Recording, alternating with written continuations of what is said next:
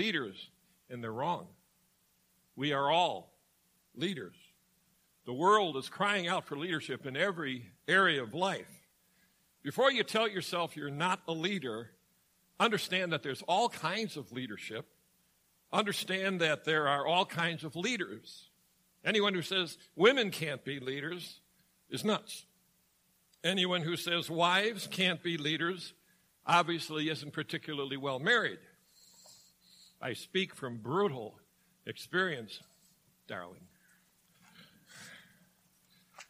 In fact, I would go so far as to say that real leaders do everything they can to develop even more and better leaders than themselves. Nehemiah understood this. He was a great leader, mainly because he knew precisely what was required of a great leader, and he maintained relationships with the people that he led. So let's read a portion of his story from the 4th chapter of Nehemiah, starting with verse 10. Nehemiah chapter 4, verse 10. Meanwhile, the people of Judah said, "The strength of the laborers is giving out, and there's so much rubble we cannot rebuild the wall." They had gone back to Israel. The walls were all down. A town without walls was a defenseless town. People just walk right in and kill anybody, steal anything, and do whatever they want to do. You had to have a wall. Also, our enemies said, before they know it or see us, we will be right there among them and kill them and put an end to the work. Then the Jews who lived near them came and told them 10 times over, wherever you turn, they will attack us. Therefore, I stationed some of the people behind the lowest points of the wall at the exposed places, posting them by families with their swords, spears, and bows. After I looked things over, I stood up and said to the nobles, the officials, and the rest of the people, "Don't be afraid of them. Remember the Lord, who is great and awesome, and fight for your families, your sons, your daughters, your wives, and your homes." Now pause for a second. During the Civil War, there was a Confederate general, Lowell Armistead. He would address the troops, especially at a pivotal point of the battle. And here's what he'd say. And as he did before his last battle, Pickett's charge on the 3rd day of the Battle of Gettysburg. It's based on verse 14 we just read. Here's what he said. Virginians, for your land, for your homes, for your sweethearts, for your wives, for Virginia, forward march. And then he said something that soldiers love to hear. He didn't say charge. He didn't say follow me. He said, who will follow me? And they all did. Armistead's column was positioned to the right of the Confederate advance, mainly in reserve. The Union fire was murderous. The Confederate charge bogged down. And what Armistead did is led them in what they call an oblique maneuver. What that means is he's got his straight battle line, and without breaking the battle line, tremendous discipline on the battlefield, you do an oblique move like this so that he could rightfully attack the center of the Union line. And he cut through this murderous torrent of lead and steel, and his men actually reached the Union line. It's called the Bloody Angle. He was the only Confederate group to reach the Union line. Never again would they be so close to victory, but he was mortally wounded. His men had to retreat. The attack was a total failure. But no general on either side was more courageous or more noble. Who wouldn't follow a man like that? And who wouldn't follow a man like Nehemiah? Okay, back to the book, verse 15. When our enemies heard that we were aware of their plot and that God had frustrated it, we all returned to the wall, each to our own work. And from that day on, half of my men did the work, while the other half were equipped with spears, shields, bows, and armor. The officers posted themselves behind all the people of Judah who were building the wall. Those who carried materials did their work with one hand and held a weapon in the other. And each of the builders wore his sword at his side as he worked. But the men who sounded the trumpet stayed with me. Then I said to the nobles, the officials, and the rest of the people, the work is extensive and spread out, and we are widely separated from each other along the wall. Whenever you hear the sound of the trumpet, join us there. Our God will fight for us. So we continued the work with half the men holding spears from the first light of dawn till the stars came out. At that time I said to the people, have every man and his helper stay inside Jerusalem at night, so that they can serve us as guards by night and as workers by day. Neither I nor my brothers, nor my men, nor the guards with me took off our clothes. Each had his weapon, even when he went for water. The story starts out with the Jews in panic. There was a little bit of psychological warfare going on. Their enemies were threatening an ambush, whispering about an ambush, faking an ambush, and they were panicked. And the reason why we know they were panicked is the same people came to Nehemiah 10 times and said, they're going to attack us. They're going to ambush us. And we don't know that some of these people might have been spies telling Nehemiah that. And he handled it. He handled it as a leader should handle it. So what do we learn when we look at his example? Number one, a leader listens. They were scared and they said so. Nehemiah heard it and believed them. There's not a hint of disbelief or disdain. He listened carefully, thought about what he would do, and then he put into place the second bit of advice that all leaders should follow. He took action. He did something. He posted guards at the lowest point of where the attack was most likely to come. Obviously, if you've got a high wall, nobody's going to attack that. If you got parts where the wall is lower or the wall is broken, obviously that's where the ambush is going to come from. And he posted people in families. Why did he do that? So they would have maximum unity and concern for each other. Very intelligent move. He made sure that they were armed to protect themselves. Most importantly, he checked the wall personally. Did you notice that? After I went out and inspected the wall, then I came back. What's the lesson? A leader is involved. There's a common saying in business. Employees don't necessarily do what the boss expects, but they will definitely do what the boss inspects. There is a time for delegation, but a real leader never delegates ultimate responsibility. Never. That always remains with him. And when Nehemiah went out personally, checked everything out by himself, with his own eyes, then he exhibited the fourth element of leadership, which is a leader encourages.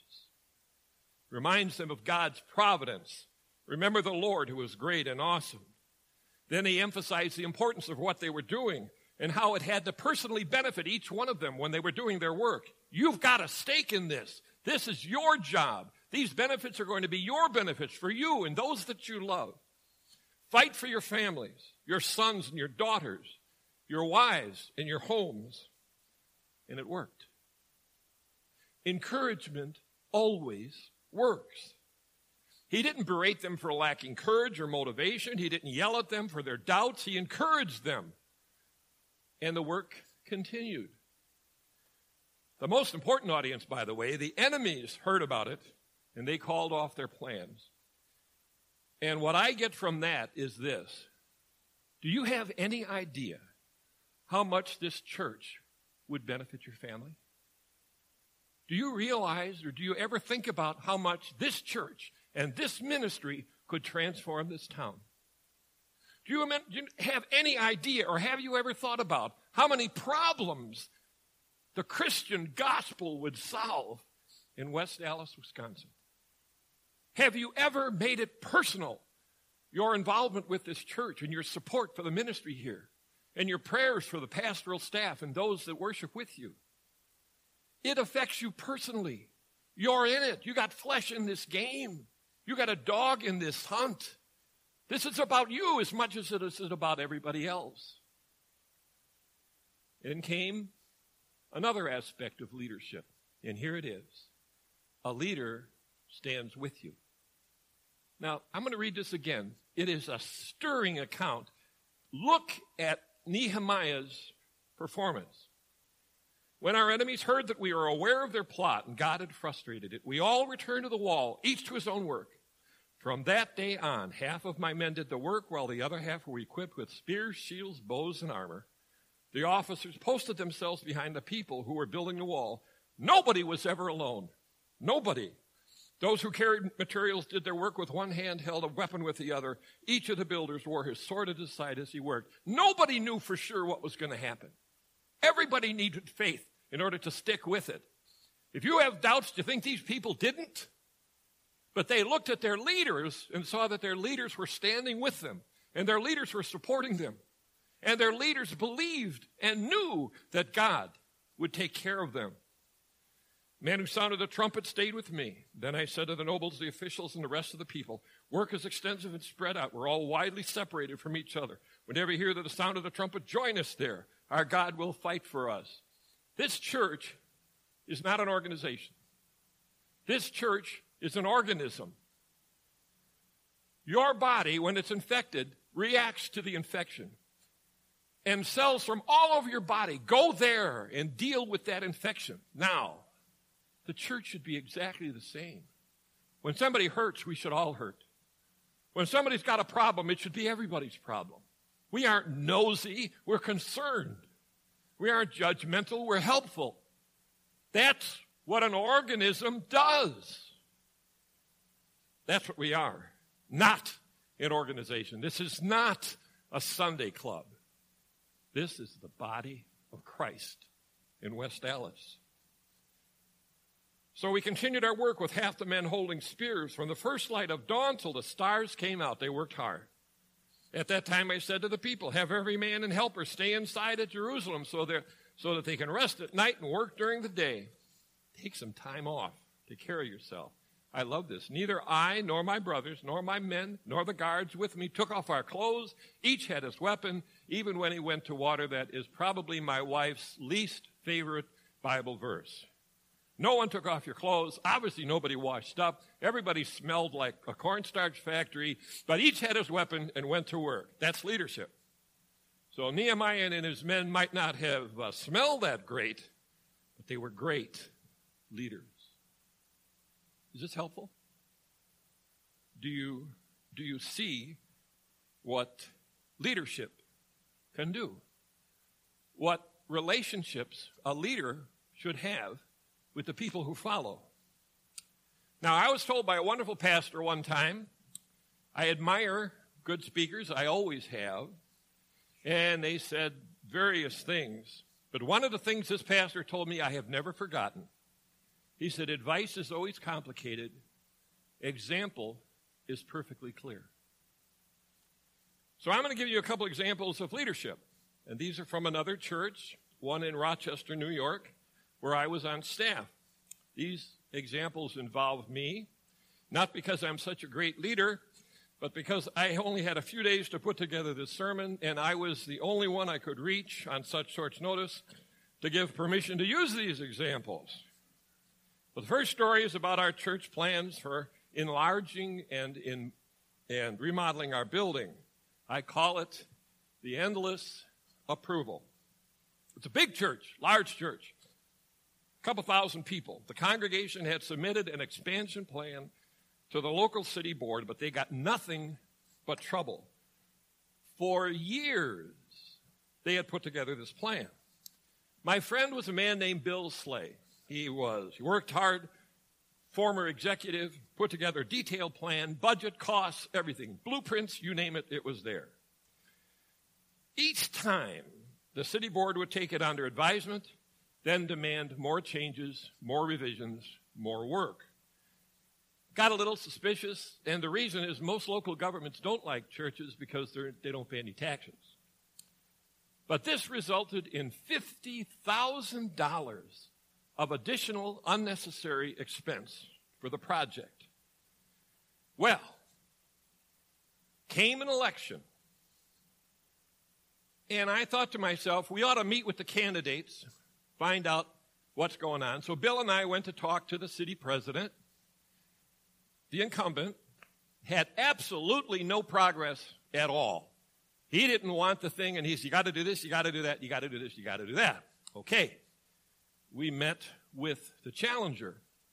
And he was open to things, and he would be willing to consider it. And he knew that we had had this thing on the boards for a long, long time.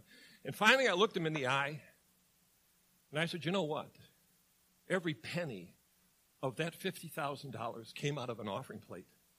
And there are an awful lot of people in this church that give sacrificially. Widows who put coins in that offering plate so that we could have the $50,000 to put toward all of these unnecessary plans. Said, I'll do what I can. So I went to the elder board, and you have to understand, churches hate to get involved in politics. In our elder board, there was no exception. But in a primary election, which is what this was, a couple hundred people can make all the difference. We had 2,000 people in our church, and probably half of them at least lived in the town. So I said to the elder board, why don't we tell the people what is at stake in this election, how the candidates feel about it. They had issued statements. We didn't have to make anything up. And the elders said, oh, no, we couldn't possibly do that. I said, well, could we make an announcement from the pulpit? Oh, no, we couldn't do that. We just don't want to get involved in politics. So I said, well, would you give me the names of the people in our congregation that live in the town? I'll call them. I'll get some people to call. Oh, no, we don't want to get involved in politics here. And I'm thinking, what in the world? So I met with the challenger. Bill and I met with the challenger, and he said, well, what did the church say? What does the church feel? And I told him the truth. Whew. Listen carefully. I said, if the people in our congregation knew the facts, I'm sure they would vote. True?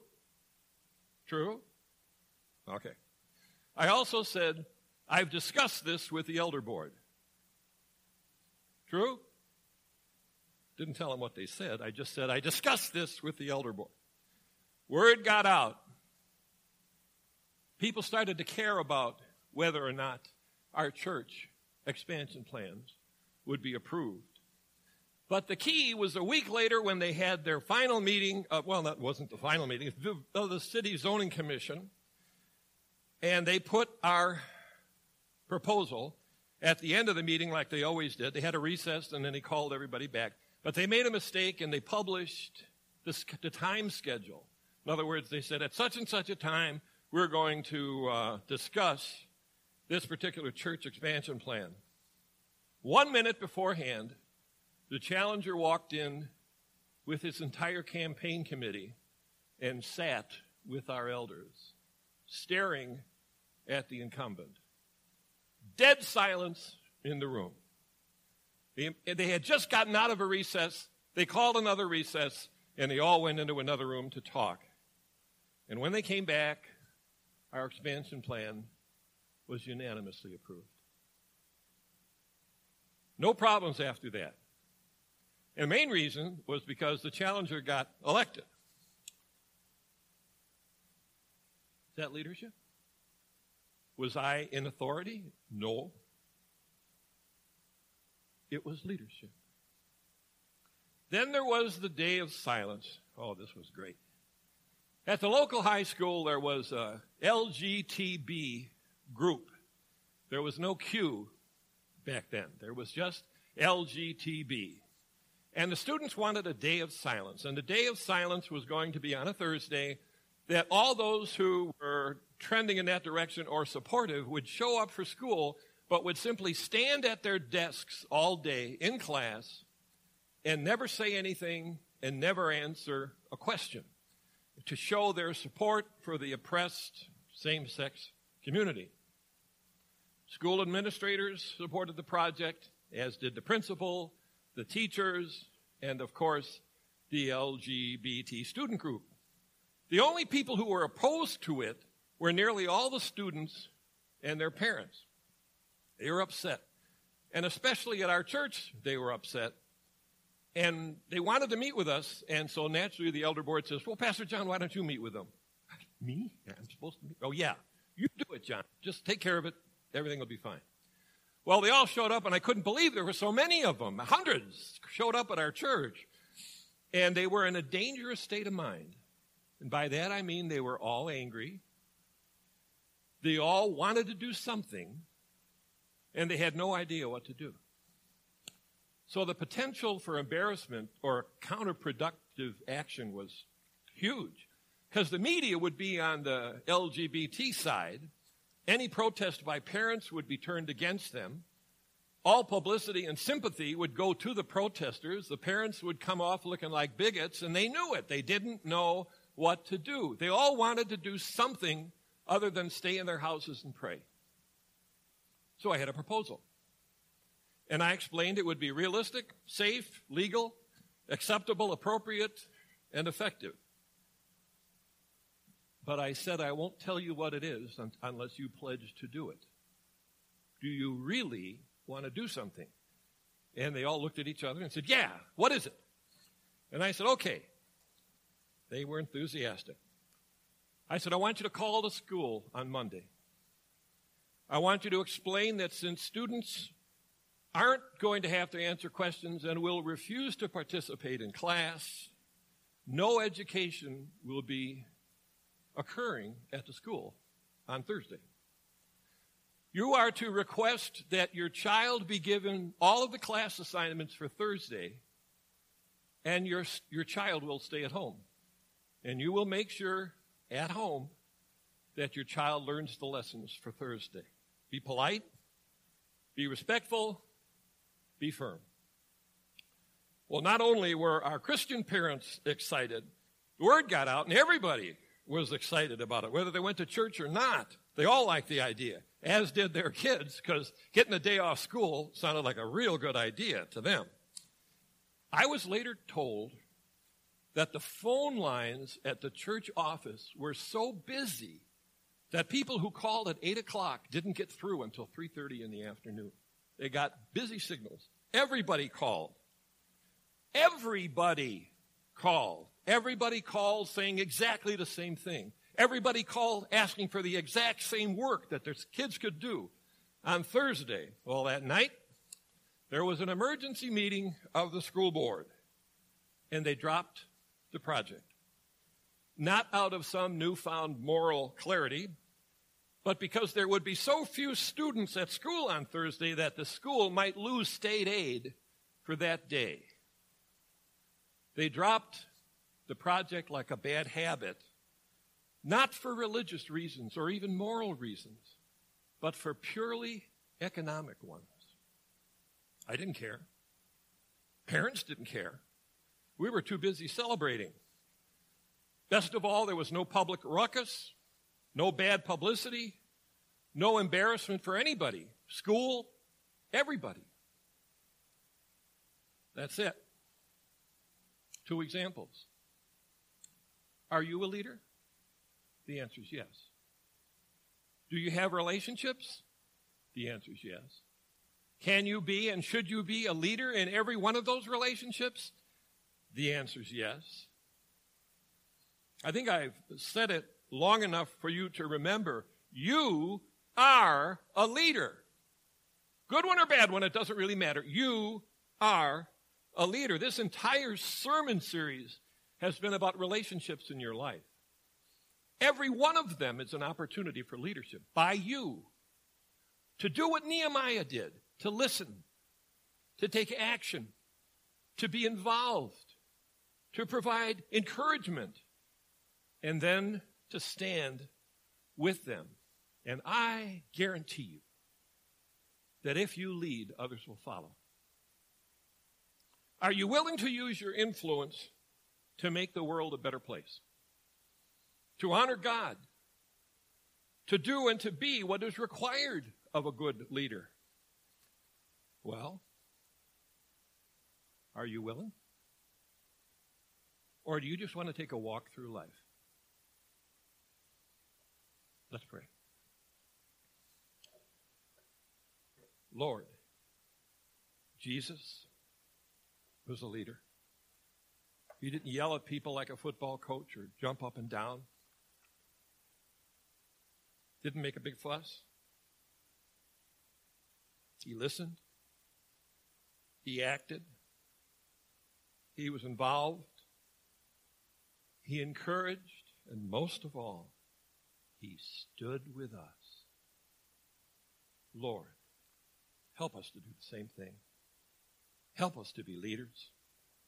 Give us the strength, the commitment, and desire to help others and to be strong and faithful to you and encourage others to do the same thing. Lord, we are leaders. Make us good ones. We pray in Jesus' name. Amen.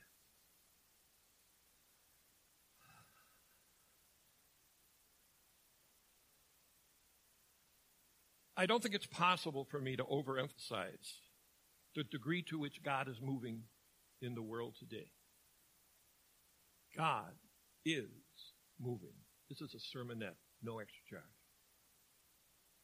Do you realize that yesterday, over 2 billion people saw one of the finest Christian presentations I have ever seen on television?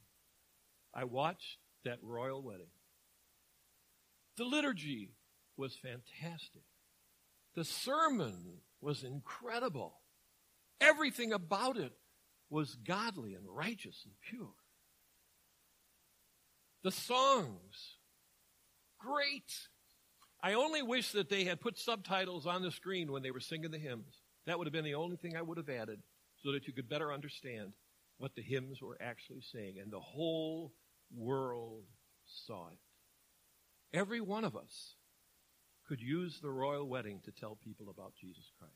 Every one of us. Every single one of us. Would you please stand for the benediction?